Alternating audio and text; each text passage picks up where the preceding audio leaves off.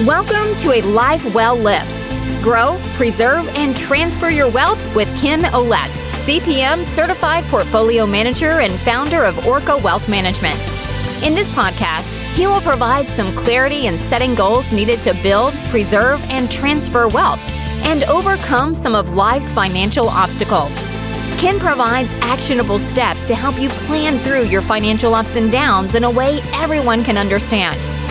Join us on this journey where Ken will explore many financial avenues, drawing from his 3 decades of experience in helping others avoid risking a lifetime's worth of work and savings by not having a plan and a strategy in place. Now, on to the show. Hello and welcome to A Life Well Lived with Ken Ouellette. Ken, how are you? I can't really even start to begin to tell you how good I'm doing right now. Oh, that could be an entire podcast. How good is Ken doing? It is. We are 4 days away from the children going back to school. Oh, nice. That's always something to look forward to. Oh, yeah, I've been looking forward to it for, I don't know, about 2 months now. We won't say what that 2 months represents, but that's all summer. yeah, I got 4 kids, the full spectrum from 12 to 17. And let me tell you, it's laborsome.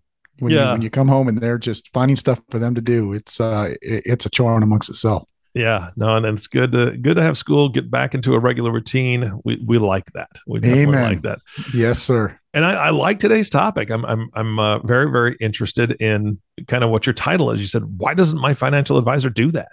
And so we're going to cover some different areas that you're saying that a financial advisor needs to provide for you, and there's a lot of them that don't. Yeah. And this is, I've come to this conclusion through the years that I've done the business that sometimes you will say, hey, well, we can do that. And they're like, whoa, I had no idea. And, we try to do a pretty good job of putting it on our websites and put it in the newsletters. And then oftentimes clients really think that, they think of you as managing money, doing those things, sometimes cursory financial plans, but they don't really know the full depth of everything that we can provide and do. And it's all inclusive. It's not as if when you go to the doctor, you see the main physician and then he parcels you off to somebody else and then they get a fee. And no, it's all inclusive. So these are things that I encourage clients to take advantage of, and they can't take advantage of it unless they know that it's available. So that's kind of why I wanted to do this topic. Yeah, absolutely. Now you've got 6 different areas that we're going to cover today. Let's get started. All right, let's go. All right. What's number 1? What's the first area?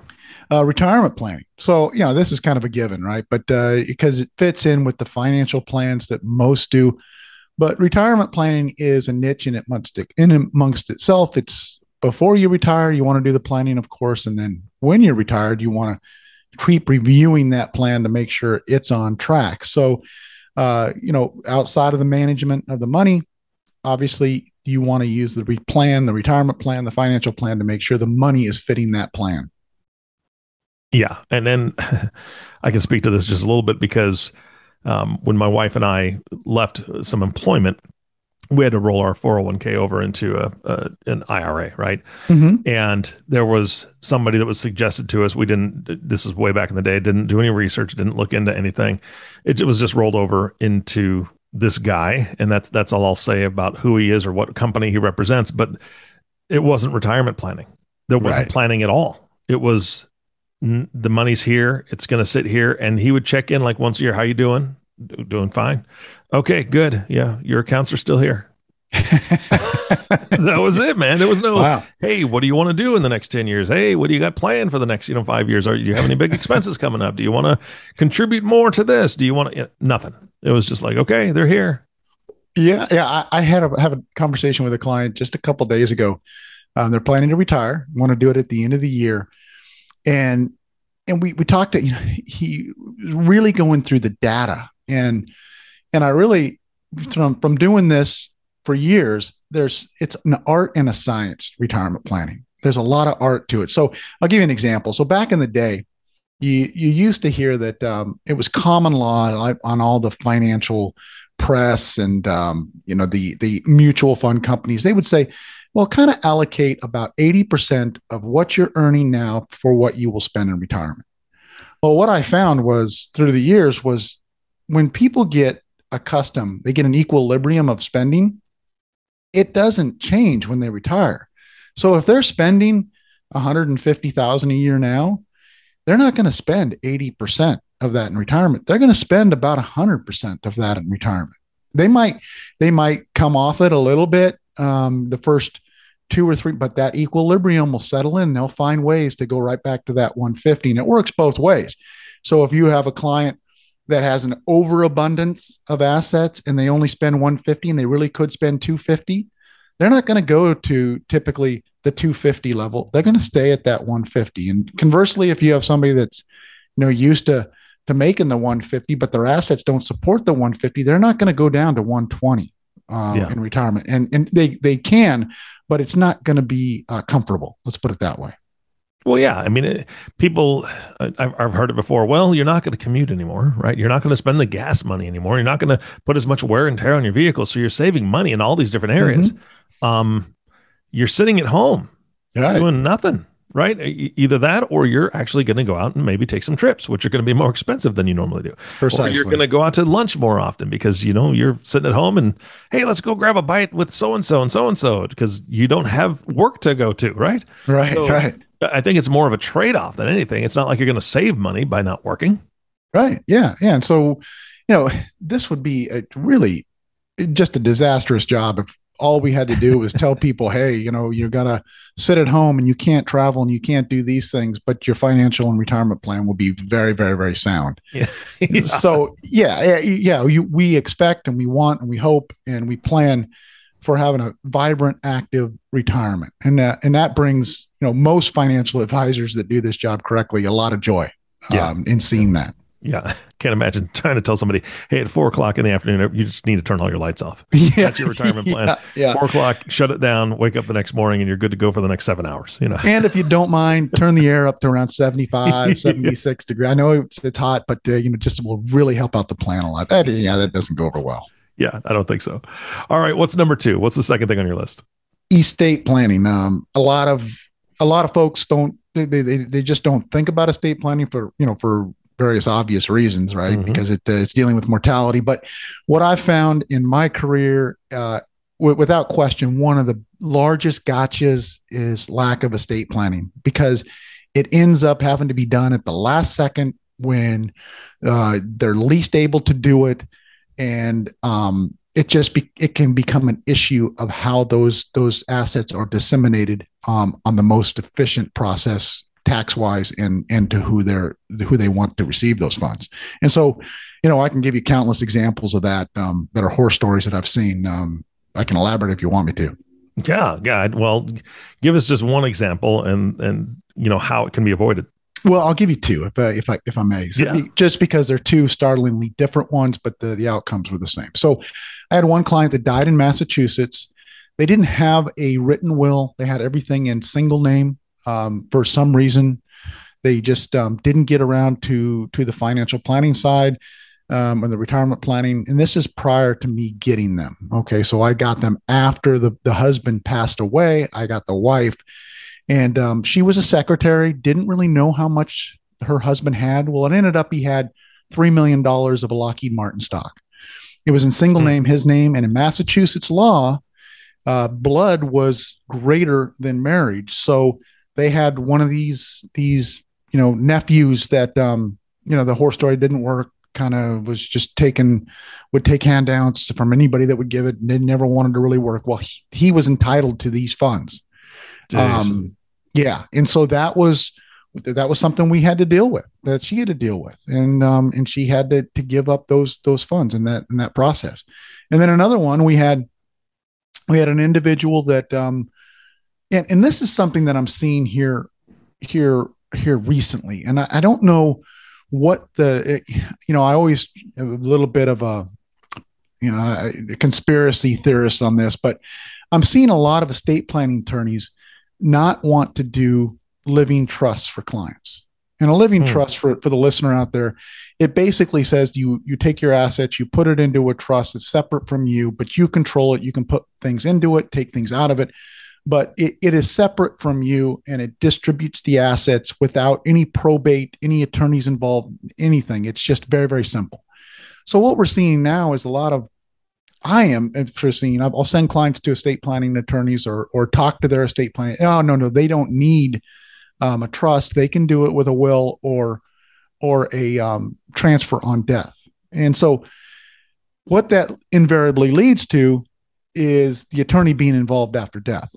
Mm-hmm. So I don't want to cast a pall over all attorneys, but if they set up the document, it costs about $1,500 one-time fee. If it goes to a TOD or probate, they collect a fee to go through the estate planning process. So, sometimes you got to follow the money a little bit. And it just, for some reason, I'm not seeing a lot of these estate planning attorneys want to do trusts right off the bat. So I had a client, same situation, did a TOD account off of the advice of his counsel. I advised him that he needed a trust. I wouldn't, I don't think a TOD is satisfactory. He went ahead and stayed with the TOD because that's what his attorney said. Invariably, he had 12 different charities. They didn't have kids. The TOD was contested. The attorney was on. We had to pay fees to the attorney for 2 years to settle that trust being contested, that non-trust being contested. So, long story short, get a trust. If you have any type of assets whatsoever, you utilize a trust. It is foolproof, and that is something that I think that the estate planning process needs to be brought up in. Yeah, those are terrible stories. Yeah, I need to share them for sure, because people need to understand. But man, that's heartbreaking when something like that happens. It's heartbreaking because the client, what the client's wishes were. Yeah, and they're not being fulfilled, and they're dictated by somebody else versus what the client dictates. That's the heartbreaking part. Yeah, absolutely. All right, what's number 3? Tax management. Oh, okay. So a lot of people, a lot of individuals out there don't think of their financial advisor as doing tax management. Well, the most important thing in the client advisor relationship is after tax return. Right. So how much money is actually in my pocket at the end of the day? So if all we're doing is buying growth mutual funds that have high turnover and create large taxable gains that we have to pay at the end of the year, those are costs that we have to pay. They're a tax. And so we want to try to manage the profits and the losses, so that way we have as negligible as a taxable gain as possible at the end of the year, because that's going to mean more in the investor's pocket. So it's part of the balance sheet that we manage.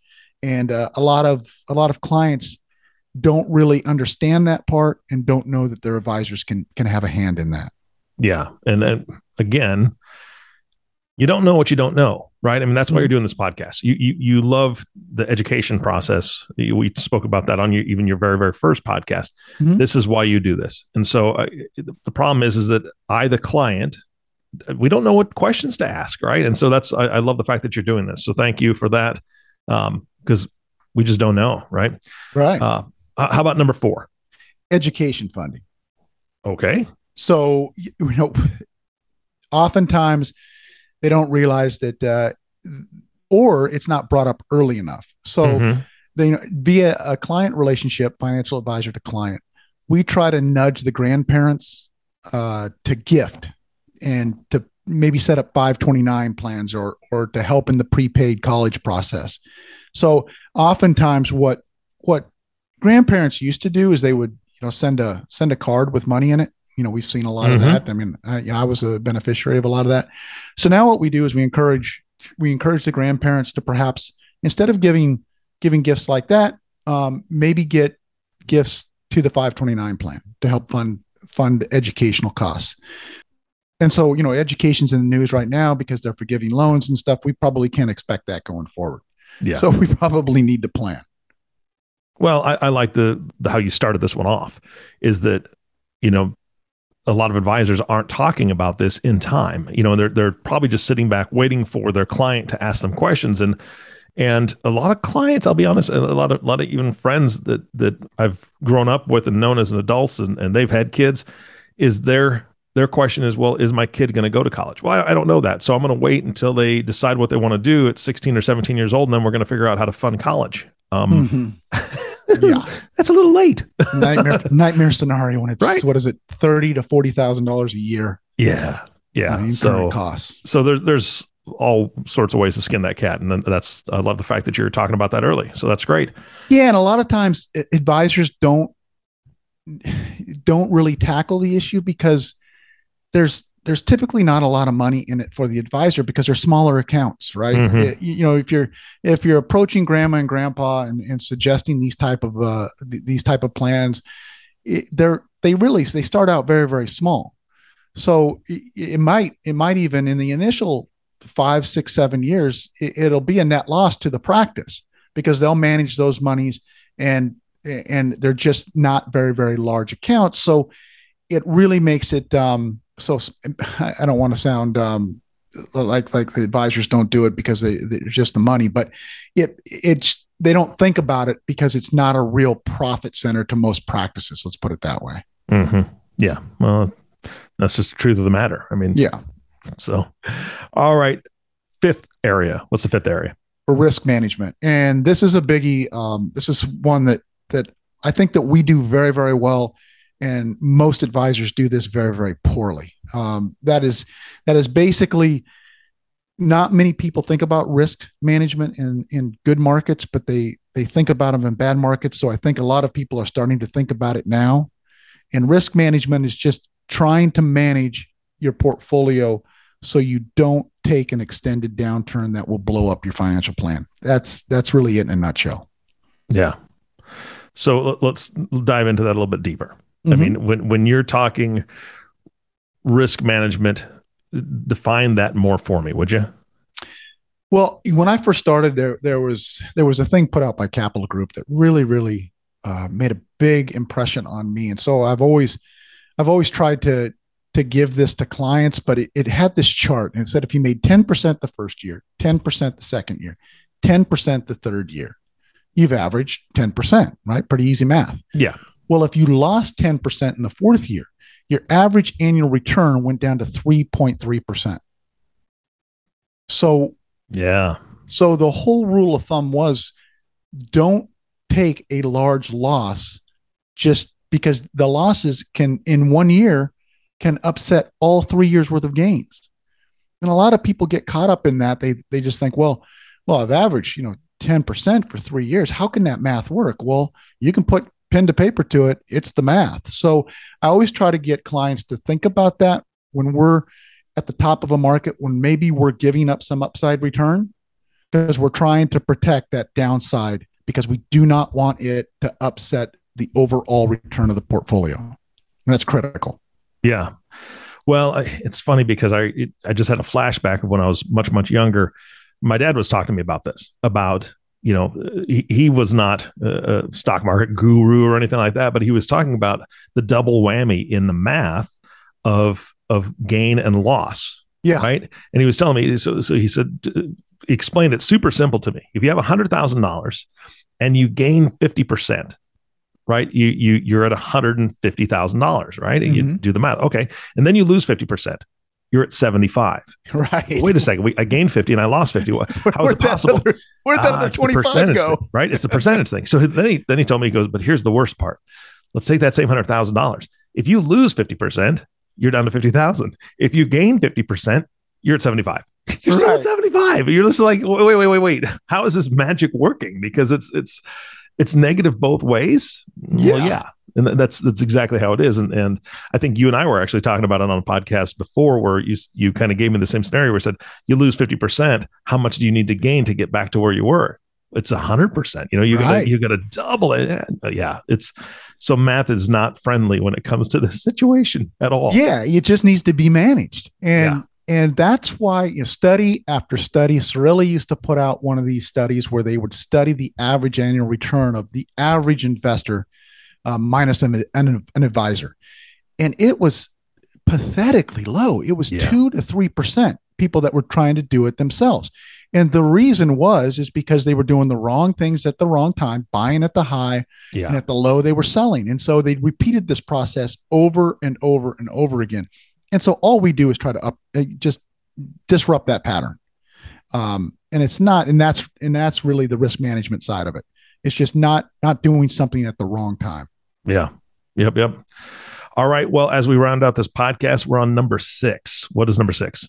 Now, the other one's kind of a broad bucket, but it's personal financial decisions. Right. So we always tell our clients anything to do with money, please, run it by us, bounce it off us. Let's see if we can enhance the situation somehow, some way. You're not in this business for 3 decades without building relationships with people, whether it be mortgage brokers, estate planning attorneys, lenders, anything to do with financial matters. I've got somebody that I can go to and I can ask, hey, they're looking at doing this. Does this look right? Is there anything that we should be aware of here? Is this the best that they could possibly do? I can tell you, we've negotiated car leases for clients. I've negotiated new purchases of boats. I mean, this is all included in the fee, right? This is all what you get with dealing with a financial advisor. So anything to do with money, our clients are pretty good about calling us and asking, what do you think here? I could have used you in 2008. I think you and I've talked off air about this, but I leased a minivan. Oh boy, that was a terrible decision. Yeah, it can be. Yeah. Well, it wouldn't have been so bad, honestly, and I'm not justifying it, but it wouldn't have been so bad except for that we blew our budget out of the water, right? It was one of those things where we didn't take a no man, right? And for the audience, if you haven't heard that term before, you take somebody with you that tells you no. Right. You take a buddy with you that has no emotional investment into this, and you go there. Here's my budget. This is what I want to spend. And all of a sudden, the salesman's talking you up $100 a month, and your buddy is there to say, no, dude, no, you told me what your budget is. No, you can't do it. Let's walk away. Come on. Yep. Let's get off the lot. No, see, my wife and I went, and our budget was $400 a month. And we said, we can do this. We want to lease a minivan. We walked out of there with a minivan with 3 TVs. It had a not stow and go seating. It had the seating where it had a table that you could put up in the middle, swivel and go. That's what it was called. So then the table would sit there. The chairs would swivel around so you could sit and eat in your van. Who does that? Yeah. But so we walked out of there with a lease of $640 a month. It was a terrible idea. I hope you're eating dinner 2 or 3 times a week in that van. Seriously, right? At that point, we couldn't afford to eat dinner. So everybody eat big lunch because we're not having anything for dinner. Yeah. Who sits on the side of the road eating in a van? Anyway. Yeah. I mean, some of these things have been over the years have been rather large. I mean, we've vetted people that wanted to, hire a contractor or something or a builder and just sometimes said, well, maybe you should think about that. Maybe wait on that. And we find out later that the builder went out of business and didn't build the homes. There's just been several situations where we've been maybe the devil's advocate or a place of pause, which, some of these are never going to be in our performance numbers. Right. But they've made a huge bit of performance to the client's overall financial worth. And I think that's the key. Yeah, absolutely. No, that makes perfect sense. That's great. Well, as we wrap up today's podcast, you've covered the 6. What closing thoughts do you have for today? Well, I think if you're working with somebody currently, ask them if they provide these activities. And then if they say yes, go, how come we're not doing it? Would be a good place to start. And get them more engaged to provide these activities. If you're not getting the good answer that you want from your current financial advisor, call us when we'll be able to provide some of these answers for you. Yeah. And you've said before that you'll take a second look because they may have an advisor that they really like and that does, quite a few of these, if not all of them. But it's always good to get a second set of eyes on something just to make sure that things are going the way they should. No doubt. I agree completely. All right. So how do they reach you? Well, you can always be reached by our website, which we've completely rebuilt and revamped, and it looks pretty good. So it is orcawealth.com. So that's orcawealth.com. That's the best place to go because it gives current information. It actually has these podcasts front and center, so you can download those pretty easy. And it gives all 6 of these pieces of information that we provide right there on the webpage. So that's the best place, or of course by phone, 727-938 1600 727-938-1600. All right, Ken, thank you so much for your time today. Thank you. It's always enjoyed it. Yeah, enjoyable. I love learning from you and hearing new information. So thank you again. And of course, our last thank you goes to you, listening audience. Thank you so much for tuning in and listening to A Life Well Lived with Ken Olet, founder of Orca Wealth Management. If you have not subscribed to the podcast yet, please click the subscribe now button below. This way, when Ken comes out with a new podcast, it'll show up directly on your listening device. And we humbly ask that you share this podcast, rate it, and leave a review, as this does actually help others find the show. Again, thank you so much for listening today. For everyone at Orca Wealth Management, this is Eric Johnson reminding you to live your best day every day. And we'll see you next time. Thank you for listening to A Life Well Lived. Grow, preserve, and transfer your wealth with Ken Olet, CPM. Click the subscribe button below to be notified when new episodes become available. The information covered and posted represents the views and opinions of the guest and does not necessarily represent the views or opinions of Orca Wealth Management, LLC. The content has been made available for informational and educational purposes only. The content is not intended to be a substitute for professional investing advice. Always seek the advice of your financial advisor or other qualified financial service provider with any questions you may have regarding your investment planning. Orca Wealth Management, LLC does not provide legal or tax advice. Clients should seek the advice of a qualified attorney or accountant as necessary.